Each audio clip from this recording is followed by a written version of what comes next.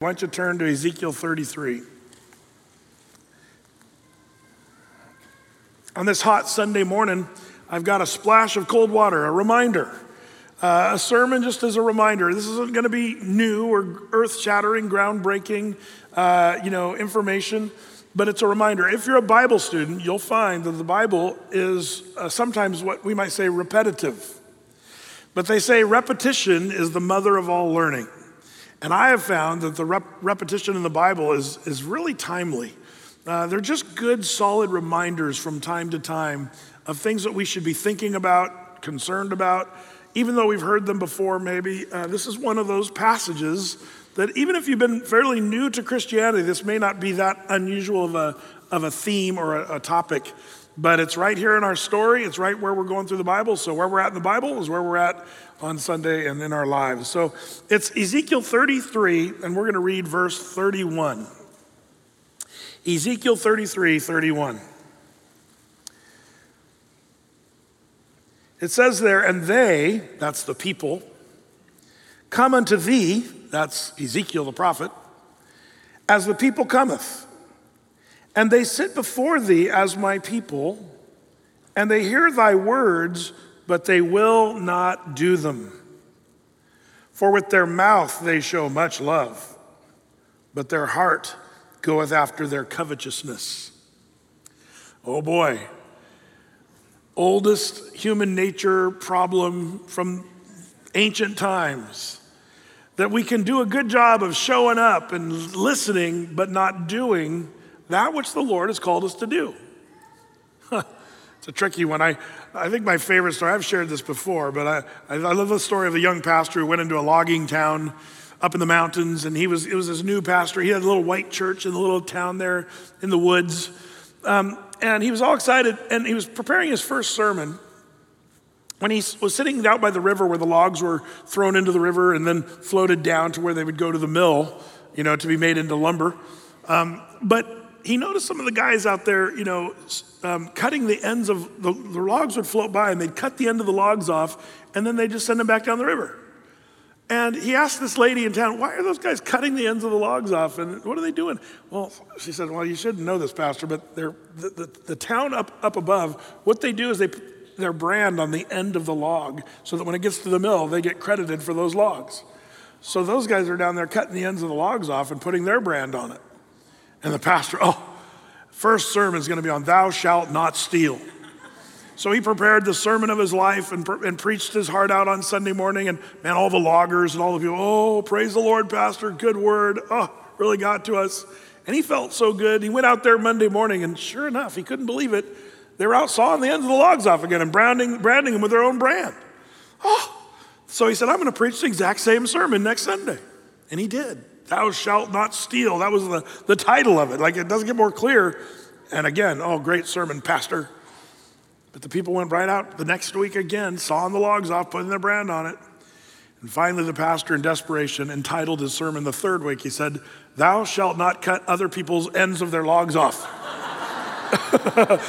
And they ran him out of town.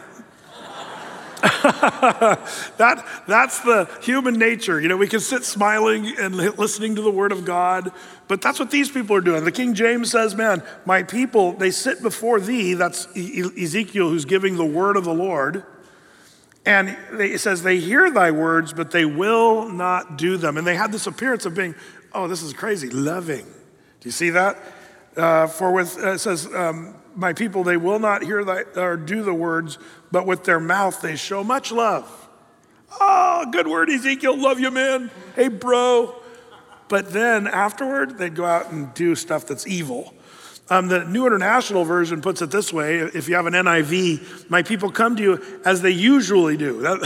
That's embarrassing that it's a usual thing for people. And they sit before you to listen to your words, but they do not put them into practice. With their mouths, they express devotion, but with their hearts, they're greedy for unjust gain. This is a reminder, that age-old reminder, that we should be doers of the word and not hearers only. Now, with that notion, there's a real danger in this behavior. How dangerous is it? Well, that's point number one. If you're jotting down notes, you can maybe scribble these down and help you remember some of these things. You know, the danger of being a hearer only and not a doer, well, just ask the people of Ezekiel's time. Where does this get them? What happens to these people who are sitting around, oh yeah, good word, Ezekiel, right on, bro. What happened to them? Anybody? Anybody? Do I have to go to Ezekiel chapter 1 all over again? They got crushed. These people got destroyed. These people either died in the hills of the west bank of Jerusalem there, or they were taken off into captivity by the Babylonians. These people, because they refused to hear the word of the Lord, there was a real danger. They ended up getting crushed by the Babylonians because they would not hear the word of the Lord. Is there a danger to you and me if we are hearers only and not doers of the word? Is there a danger? Well, the word is absolutely yes.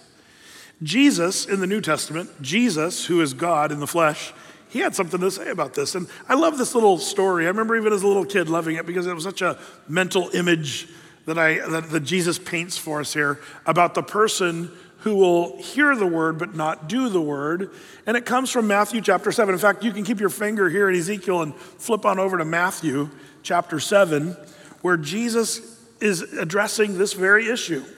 By the way, this issue is all throughout the scriptures. It's not just here and there.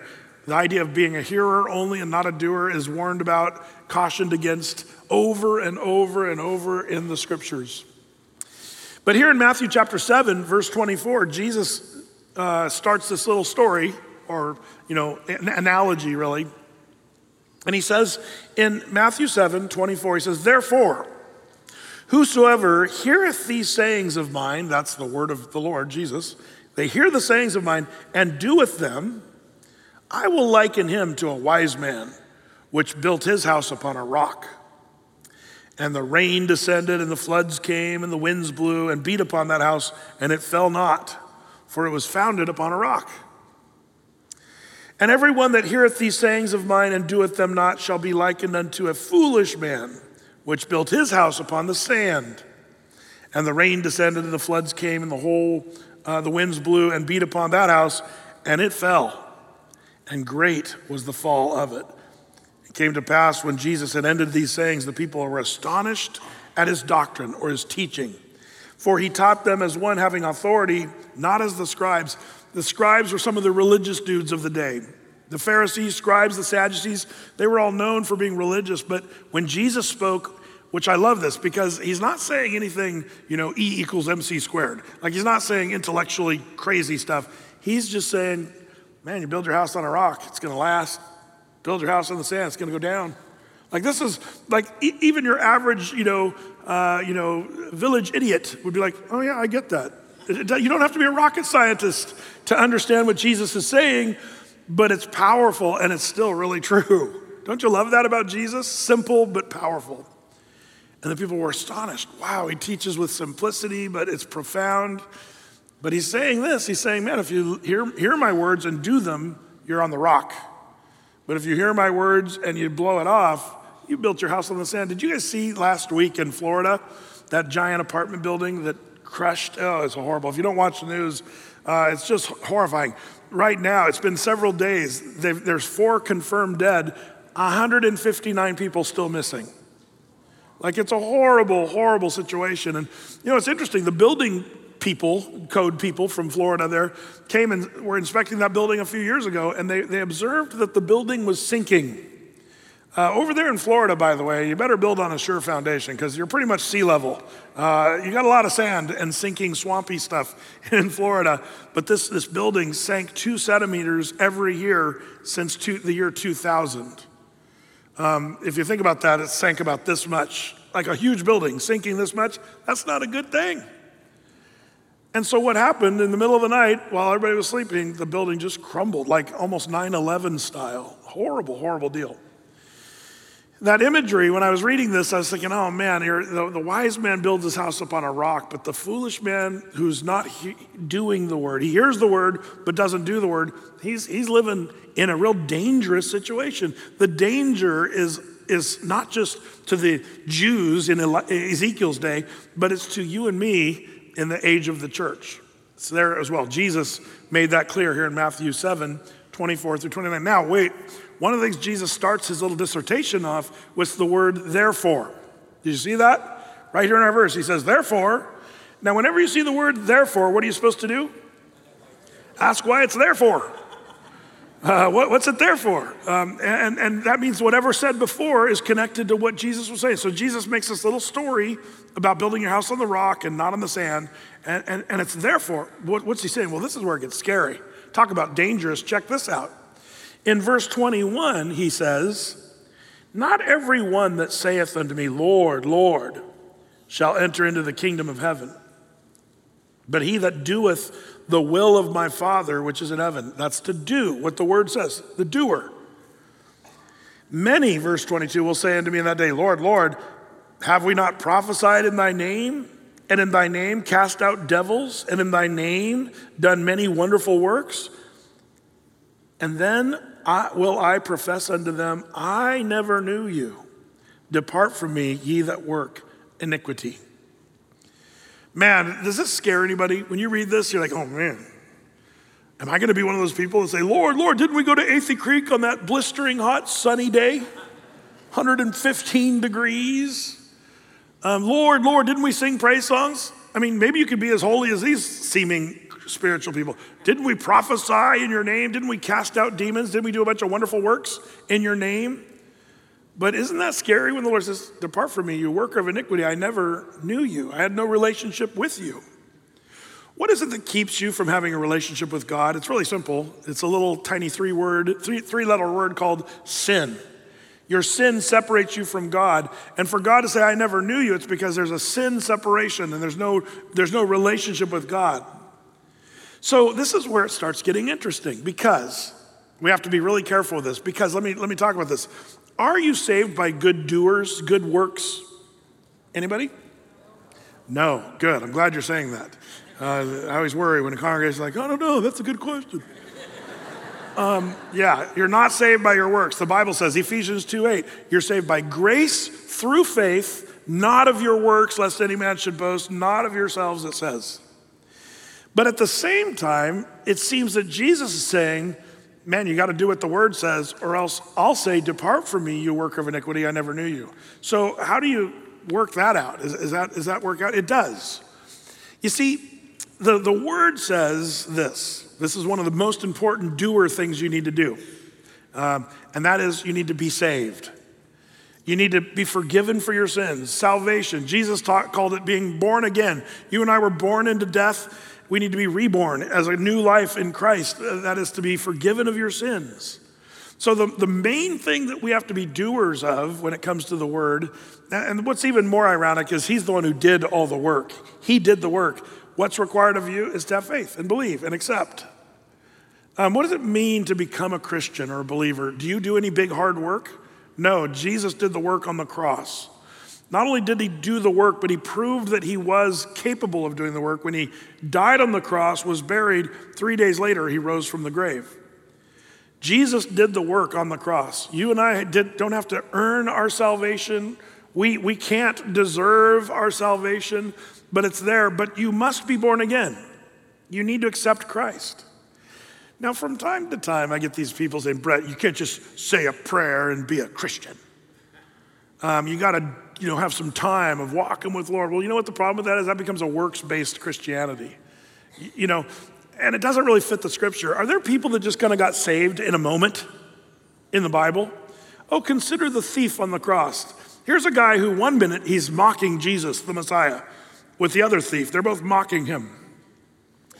But something happens with this thief that's hanging next to Jesus where he realizes, no, he's who he claims to be. And suddenly he has faith that Jesus is who he was claiming to be. And he said, remember me. And Jesus said to him, today you'll be with me in paradise. That guy got saved. That's an amazing thing. What did that guy ever do to deserve salvation? The answer is nothing. But he did the one thing he's supposed to do, to believe. And then he was saved. The other thief could have done the same thing, but he never did. So that thief went to hell while the other thief would be with Jesus in paradise that very same day. And it was nothing. He didn't earn it. Jesus didn't say, okay, you got to get saved. Hold on, we got to get off the cross here for a second and let's go get baptized and then we'll pop back up on the cross and then we'll die. That's not what Jesus had to do. He didn't have to make that happen. The guy was saved by grace through faith, just like you and I are saved by grace. But he did do the one thing of what the word says: you got to repent and believe, realize you're a sinner, and accept Christ as your Savior. And it can be a moment. It can be like flipping a switch. It's not a season of doing good things or going to church a lot and giving money or any of that stuff. That's all totally lies. Those are good works, but that's not what saves you. So what Jesus is talking about here, being a doer of the word, is the main thing is you got to believe on the one who the Lord has sent. And in Romans 10, verse 9 and 10, if you confess with your mouth and believe in your heart the Lord Jesus, that he died on the cross and that he rose from the grave, it says you will be saved. It is like a light switch. That's why oftentimes I like to invite people to accept Christ on a Sunday morning, because that's what happens. Consider the Philippian jailer in the book of Acts. There they were, Paul and Silas in prison at nighttime, in midnight. And they've been beaten and bloodied, chained against the wall, but they're singing praises in prison. The earth quakes. The doors of the prison swing open, and all the prisoners are walking out. Hey, we're free. Oh, this is awesome. Well, the Philippian jailer, he was a Roman soldier. If a Roman soldier lost his prisoners, that would be a death penalty for a Roman soldier. In fact, history tells us the Romans had horrible, gruesome deaths for those who failed their duties. That's why the Roman, when he saw his prisoners had escaped, he got his sword out and was going to stick himself through and kill himself. But Paul runs up and says, hey, don't hurt yourself. We're all here. We're not going anywhere. And the guy says, what must I do to be saved? And Paul just shares the gospel. It's Jesus. And the guy accepts Christ. And in that very same night, that guy and his family all got baptized and got saved. And it started a little church called the Church at Philippi, which later became the church, the letter written Philippians. Probably if you read it, you realize Paul loved that church about as much as any church of all the churches. He loved the Philippians. It was a great story. There was a moment where a guy just repented and said, okay, I believe, and he got saved because of faith. So this is where there's a line, if you would, the doing of the word. The first thing you must do is not to give to the poor. The first thing you must do is not be kind to your neighbor. The first thing you got to do is repent of your sins. Otherwise, you can be kind to your neighbor and you can give to the poor and you can go to Athey Creek year after year, but it's possible for you to stand before God someday and God say, you say, Lord, Lord, but I never knew you. You need to accept Christ and have your sins forgiven, because as long as those sins are there, you are separated from God. Sin separates you from God. So this is what Jesus is talking about in Matthew 7:21 through 29. That second section that I showed you was 21, where Jesus was talking about Lord, Lord, that whole thing, 21 through 23. But this whole Matthew 7 thing is basically saying the first thing you got to do is be saved. Okay, Brett, but then where does, if I'm saved by grace and just simply believing and accepting Christ, then what's all the other doing stuff? Because you even said it, they heard the word, but they wouldn't do it. Well, once you've done that single act of faith and saying, I accept Christ and I'm repenting of my sins and being saved by the grace of God, then James kind of fills in the blanks for us. People get this all confused.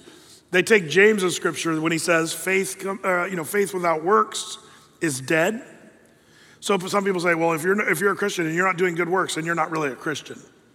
Well, I think that's a mischaracterization of what James is saying. James is not against Paul and saying, Paul says you're saved by grace, I say you're saved by works. That's not what's happening. Paul said you're saved by grace through faith. James is saying when you're saved by grace through faith, then your faith that you have, well, the proof that it's there and it's real is you'll have good works. Faith without works is dead in that it's not you're saved by your works, but faith will work in you to do what the word tells you to do. And so it becomes this issue of obedience and doing what the word says out of love for the Lord as a response to what he's done for you, because he's been so forgiving and kind. Then you and I, we want to go to church and we want to be kind to our neighbor. At least that the Lord starts to work that in you over time. That's the time part. That's not the saving part. Are you guys with me on that? That's important. People get that confused all the time. So when Jesus talks about the danger of hearing the word but not doing it, the danger is that you never even are saved and you think you are. because you think you're a good person, or you attended church, or you prayed, when you're, in a car crash, Lord, save me. And so, but do you have a faith that Jesus died on the cross, rose from the dead? That's the biggest thing. So number one, the danger of doing, reading the word, but not doing it. But there's also number two on our list of consideration on this, the deception. There's a nature of this discussion that people need to understand, that when you read the Bible, there's a deceptive nature of saying, you know what, I've read the Bible, so I must be doing the Bible. What do you mean? Well, can anybody tell me, of all the scriptures in the Bible, where's probably the most famous scripture talking about, be ye doers of the word and not hearers only? Anybody? Nobody? James, ding, ding, ding, chapter. Come on, you guys. Last service, there were two people who knew. Just saying. So those 8 o'clockers, no, I'm not laying a guilt trip on you. Oh, kind of, but it's going to be that way. It's James chapter 1, verses 22 through 25 is kind of the classic scripture that James just lays this out for us. He says, but be ye doers of the word and not hearers only. Check this out. Deceiving your own selves. You might want to mark that in your Bible, because that's the problem with this issue. If you're actually saying, yeah, I read the Bible, but you're not doing what the Bible says, there's a deceptive nature to this. You've deceived yourself. How does that work out? Well, I'm at church, aren't I, Brett? And I heard your long, tedious Bible study, and we're going through this scripture, and so it's like, check the box. But the question is not, did you attend or hear? The question is, are you deceiving yourself thinking, I've done it because I've been here and I took the notes and I read the scriptures, and somehow we convince ourselves we've done it, or that's the problem, you see. And then he goes on and says, for if any be a hearer of the word and not a doer, he is like unto a man beholding his natural face in a glass or a mirror. For he, holdeth himself and goes and beholdeth and goes his way, and straightway forgets what manner of man he was.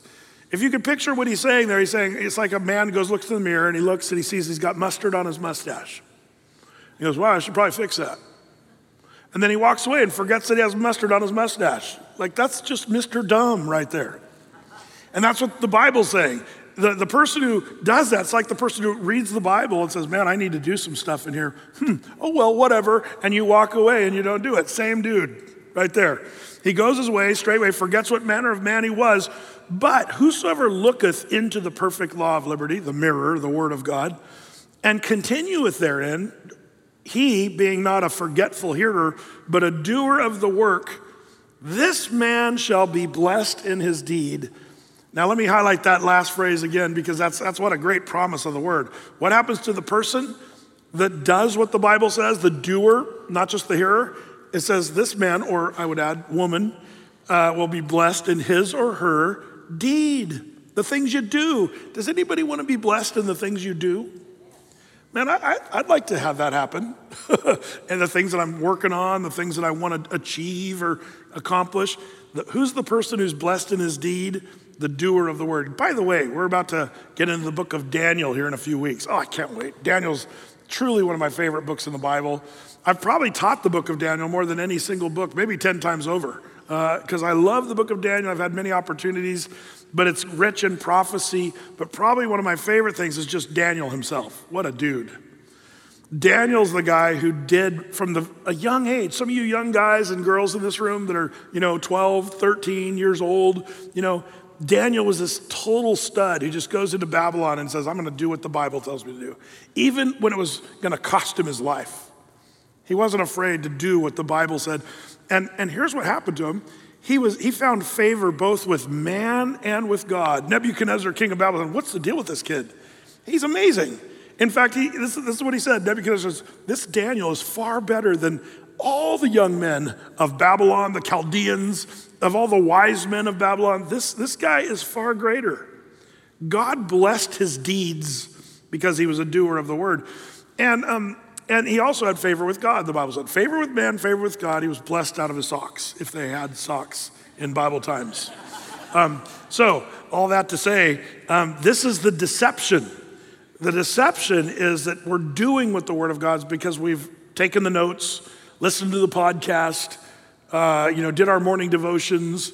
We're doing what the word says. That's what we convince ourselves. But you're only deceiving yourselves if you're not doing what the word says. So the danger is to not be a doer. It can be quite destructive. You don't want to be the house built on the sand and crumbling. The deception is that you think you're doing it because you've read it, but you're not really doing it. And that leads us to the third part of this. Sometimes it's just outright disobedience, where a person says, you know what, I've read the word, but you know what, I'm just not going to do that. One of the great problems of our day is just people saying, you know what, I don't really care what the Bible says. And we have this sort of thing where I don't want to read the Bible because then I'll know what sin is, and then I'll know what I'm not supposed to do. So ignorance is bliss. And so a lot of people just don't even read the Bible because they don't want to be held accountable for it. But as it turns out, the Bible makes it clear. In fact, James, he's probably the champion on this issue of doer of the word. He's got all kinds of scriptures in his little book there. But in James 4:17, he says, therefore to him that knoweth to do good, but doeth it not, to him it is sin. Now, I know what some of you are thinking about this verse. Some of you are saying, well, then I just don't want to know what the word says. Then I won't be committing sin. It'd be like this, though. If you're driving down I-5 southbound and you realize, you passed your exit. So what do? Well, you hang a U-ey. And you go right there on the median of the two, northbound, southbound. And as you're, going through the gravel there and you're waving to the state police officer that's sitting right there, and you start heading on the other way. Well, guess what? But Brett, I didn't know. There was no sign that says no U-turn. Doesn't matter. You're supposed to read the Oregon Drivers. Ask Tad Slaughter. I love this. He's not here today. He's at his son's graduation, medical doctor. Joel Slaughter is now a medical doctor. For those of you guys know Tad Marr, that's amazing. But this was a few years, like 35 years ago. But when we were youth pastors, Tad was with a busload of junior hires, and he missed his exit. So he just did a U-ey on I-5. And a police officer was there, and he got pulled over. It was hilarious.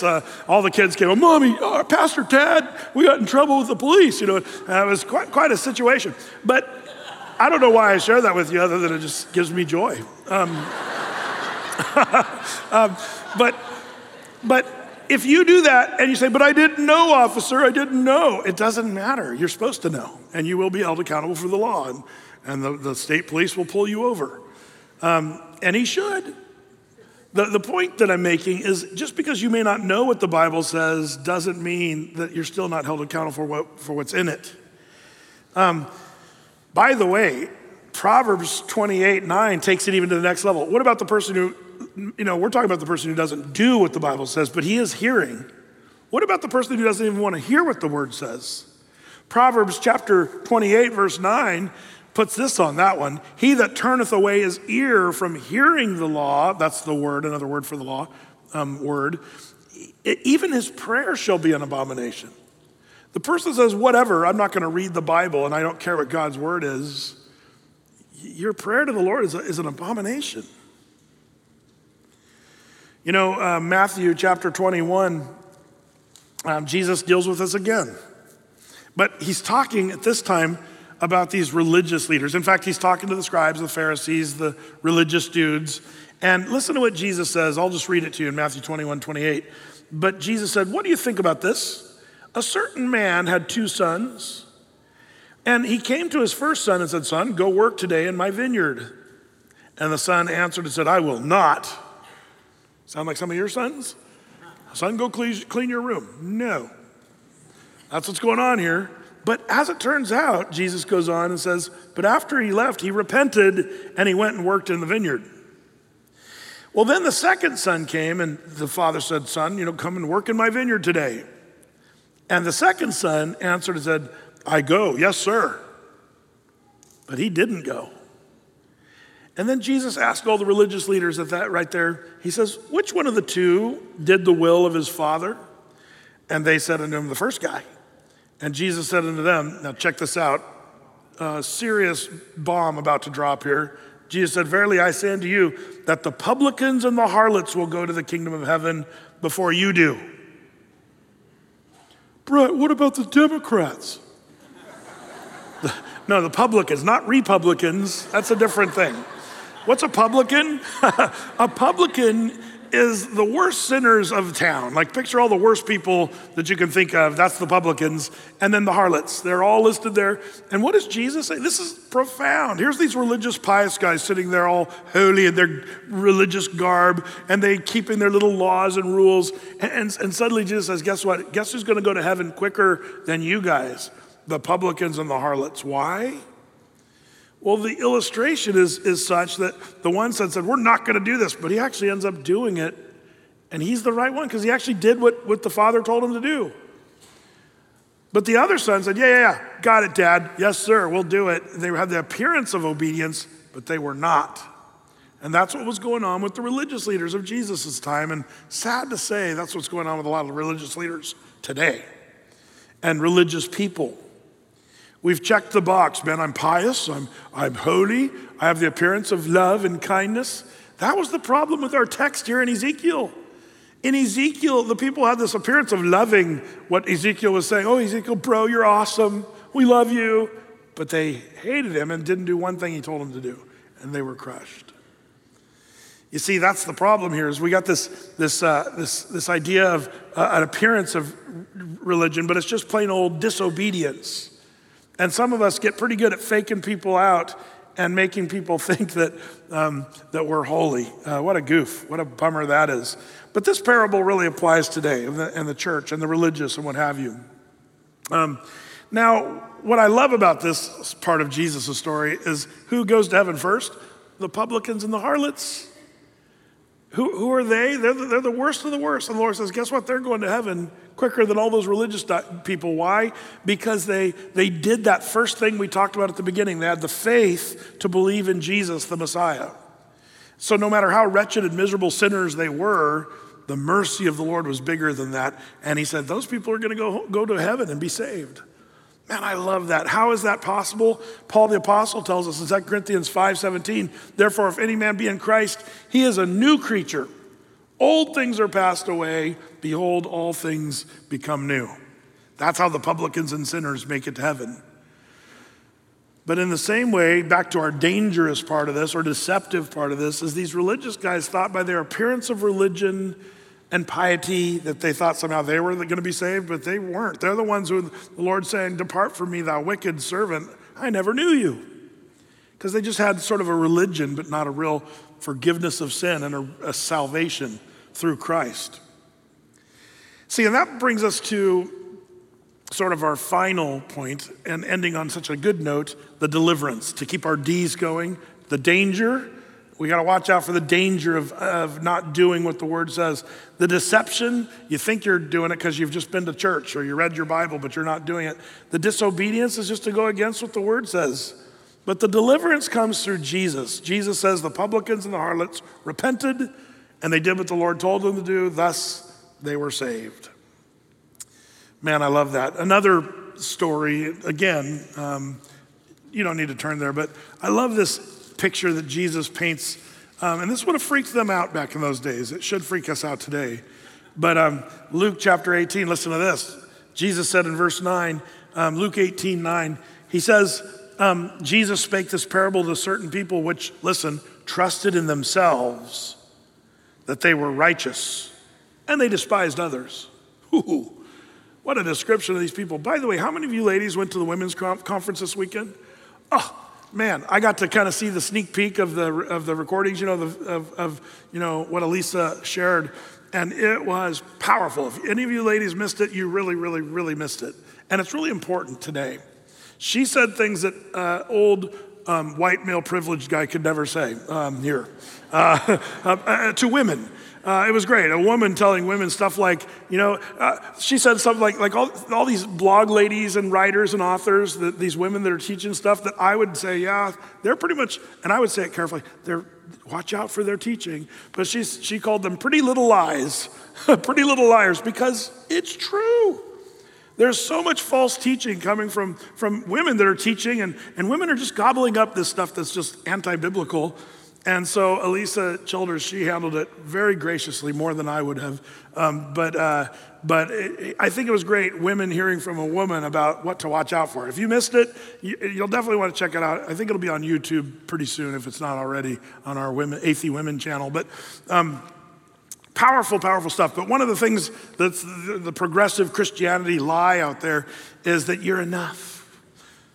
And women say, I'm enough, and I'm going to find strength in me. No, that's a lie. You're not enough. Neither am I. Jesus is enough. Jesus is the one that saves us. And oh, Brett, you don't understand what she means. No, we do understand. We've read the books, and it's just one of the lies. See, that's what these people were believing. He spake this parable to certain which trusted themselves, and they thought they were righteous. And I love how she kind of called out this weekend some of those false teachings that are out there. I hope our women are careful, because I see that all over the place, progressive Christianity. But honestly, just truthfully, women are pushing that harder than men by far, just around the world today. We have to be careful about that. It was a great thing this weekend. But Jesus says, watch out for this. And he says, here's the story, the parable. He says, 2 men went up into the temple to pray. One, a Pharisee, that's the religious guy, and the other, a Republican. No, just a publican. And it says, the Pharisee stood and prayed thus with himself. That cracks me up. Does it do any good to pray with yourself? No, you're not God. So praying to yourself or with yourself. But he had the appearance like he's praying to God, but he was really just talking to himself. And Jesus notes that. He says, he prayed with himself. He says, God, I thank thee that I am not as other men are, extortioners and unjust, adulterers, or even this publican over here.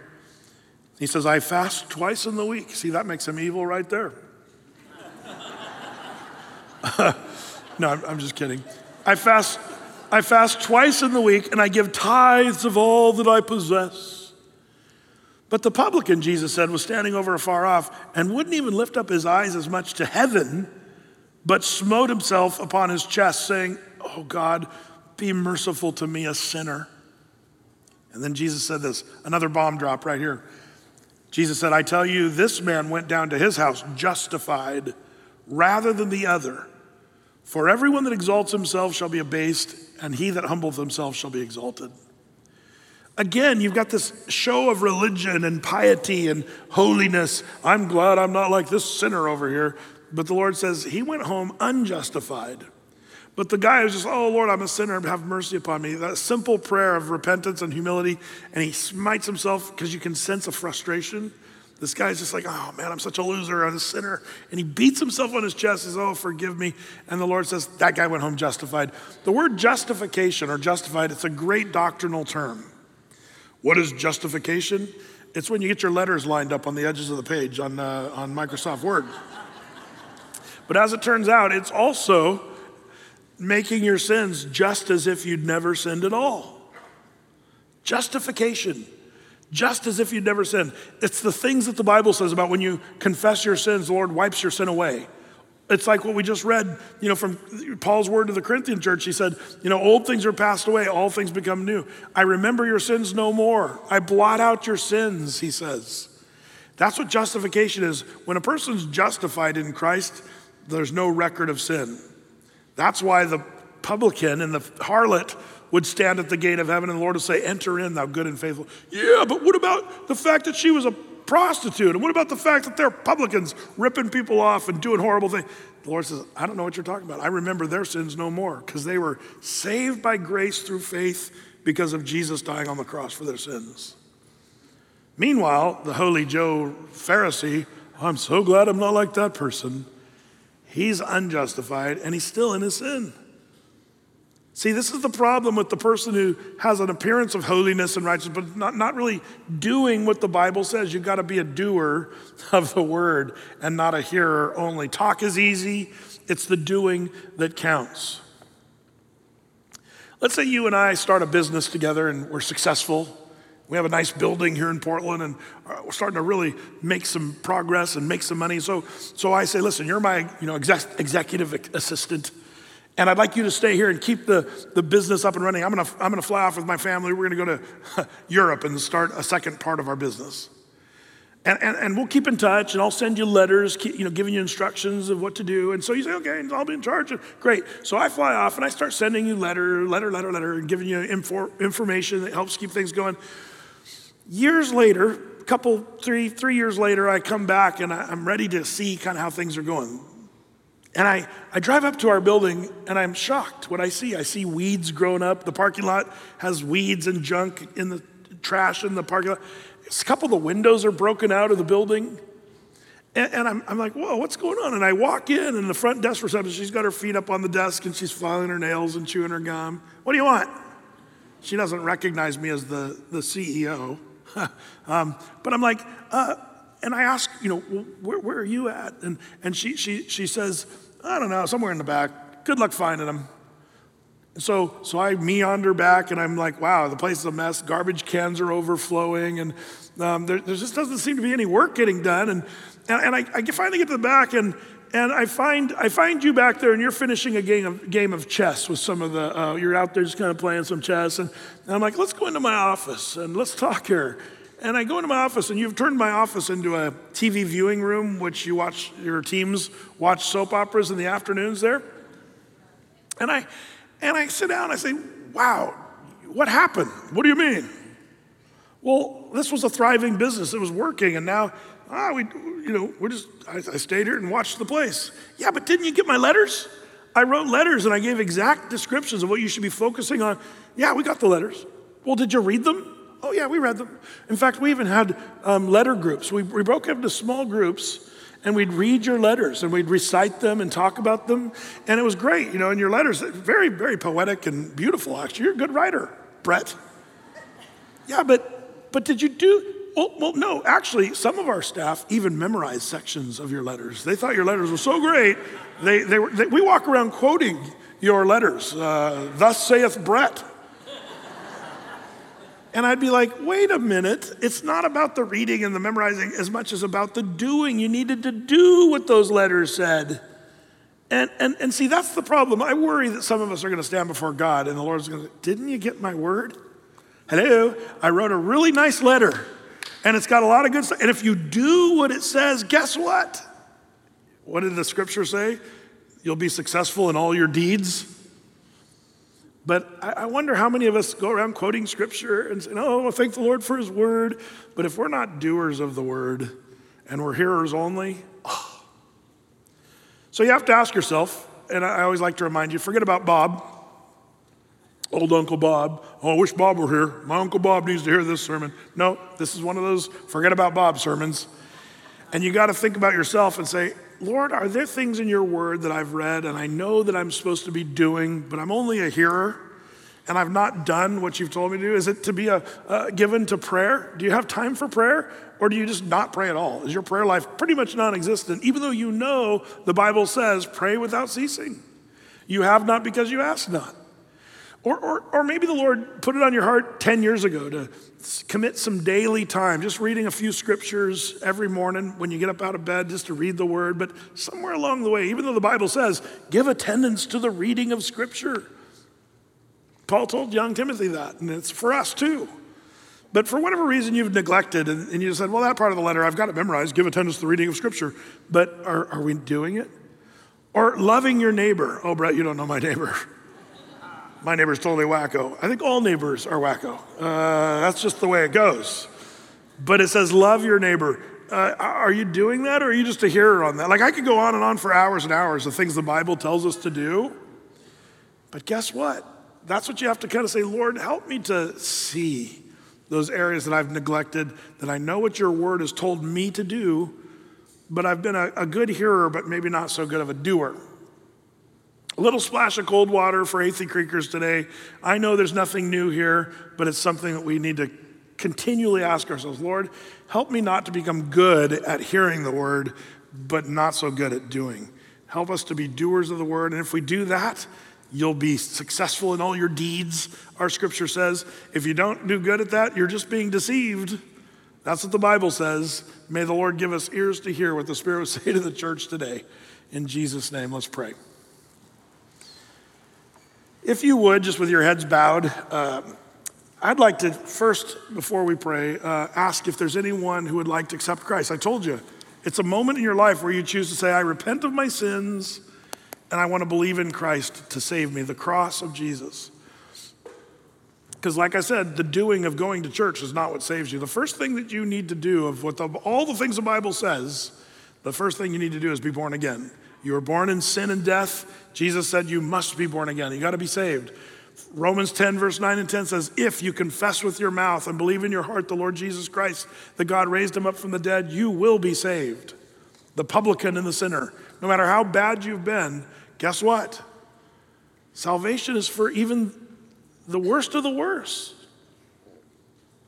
And going to church and being dutiful about all prayerful things, and that's just the natural outcome of being saved. But the first thing you have to do is be forgiven of your sins, saved, and headed for heaven. That's what a Christian really is. It's not a good person or someone who goes to church or carries a Bible or gives to the United Way. That's not what a Christian is. A Christian is a person who says, I'm a sinner and I need to be saved, and so I'm going to accept Christ to be the one to save me, because there's no other name under heaven by which men or women can be saved than that of Jesus Christ. And you believe that. That's what the Bible teaches. So you confess and believe. If that's you and you want to do that, I'd love to pray with you. I'm not going to embarrass you. In fact, everybody else's heads are bowed. But if that's you, would you just quickly look up and give me a quick wave so I can acknowledge you if you're saying, Brett, that's me. I want to accept Christ right now. And right where you're sitting, we'll just pray a prayer, you and the Lord, and you can accept Jesus. Would you let me know if that's you right now? Go ahead and slip your hand up real quick, and I'll just acknowledge you. Don't let me miss you. Let me look around just for a second. Awesome. I see you guys there. Awesome. Good. Over here, good, neat. Yep, back there, gotcha. That's awesome. Anybody else? Let me just look around for a second more. Awesome, cool. I'm going to pray this prayer of confession of faith, and what a joy to be a part of this. I always feel blessed to be able to pray along with people, and I invite the whole church to be a part of this. Let's stand behind these 5 or 6 people right now, and let's pray this with them out loud, the prayer of confession. If you raised your hand, if you're online watching us, man, I want to tell you, you can pray this prayer right with us. The Lord sees you. He sees your hand, if you would, and if you pray this from your heart, through your mouth, Romans 10 verse 9 and 10 says you'll be saved. So let's do this. Let's pray together out loud. Dear Father in heaven, I believe in your Son, Jesus Christ. I believe that he died on the cross for my sins and that he rose up from the grave and that my sins are forgiven. Help me to walk with you. Thank you for saving me. In the name of Jesus Christ, amen. Lord, I pray blessing upon these, your people who've just accepted you. Lord, I pray that you just show them your mercy and that burden of their own sins. Lord, I pray that they just sense that lifted off their shoulders. There's no more condemnation for those who are in Christ. So may they know they're forgiven. And Lord, I pray that your kindness that you've given to us, that would lead us to repentance, where we would just daily walk with you and serve you and be doers of your word. Lord, for the old-timer Christians in this room, I pray that you'd restore unto us the joy of our salvation, and that we'd once again look at your word and be doers of your word, and not let the calluses of the years that have numbed us to doing your word, Lord, keep us from pharisaical thinking or religious thinking, but I pray that we'd have that personal relationship with you, walking with you, Lord. So bless these, your people. We pray you'd keep everybody cool this hot summer day, and we pray blessing in Jesus' name.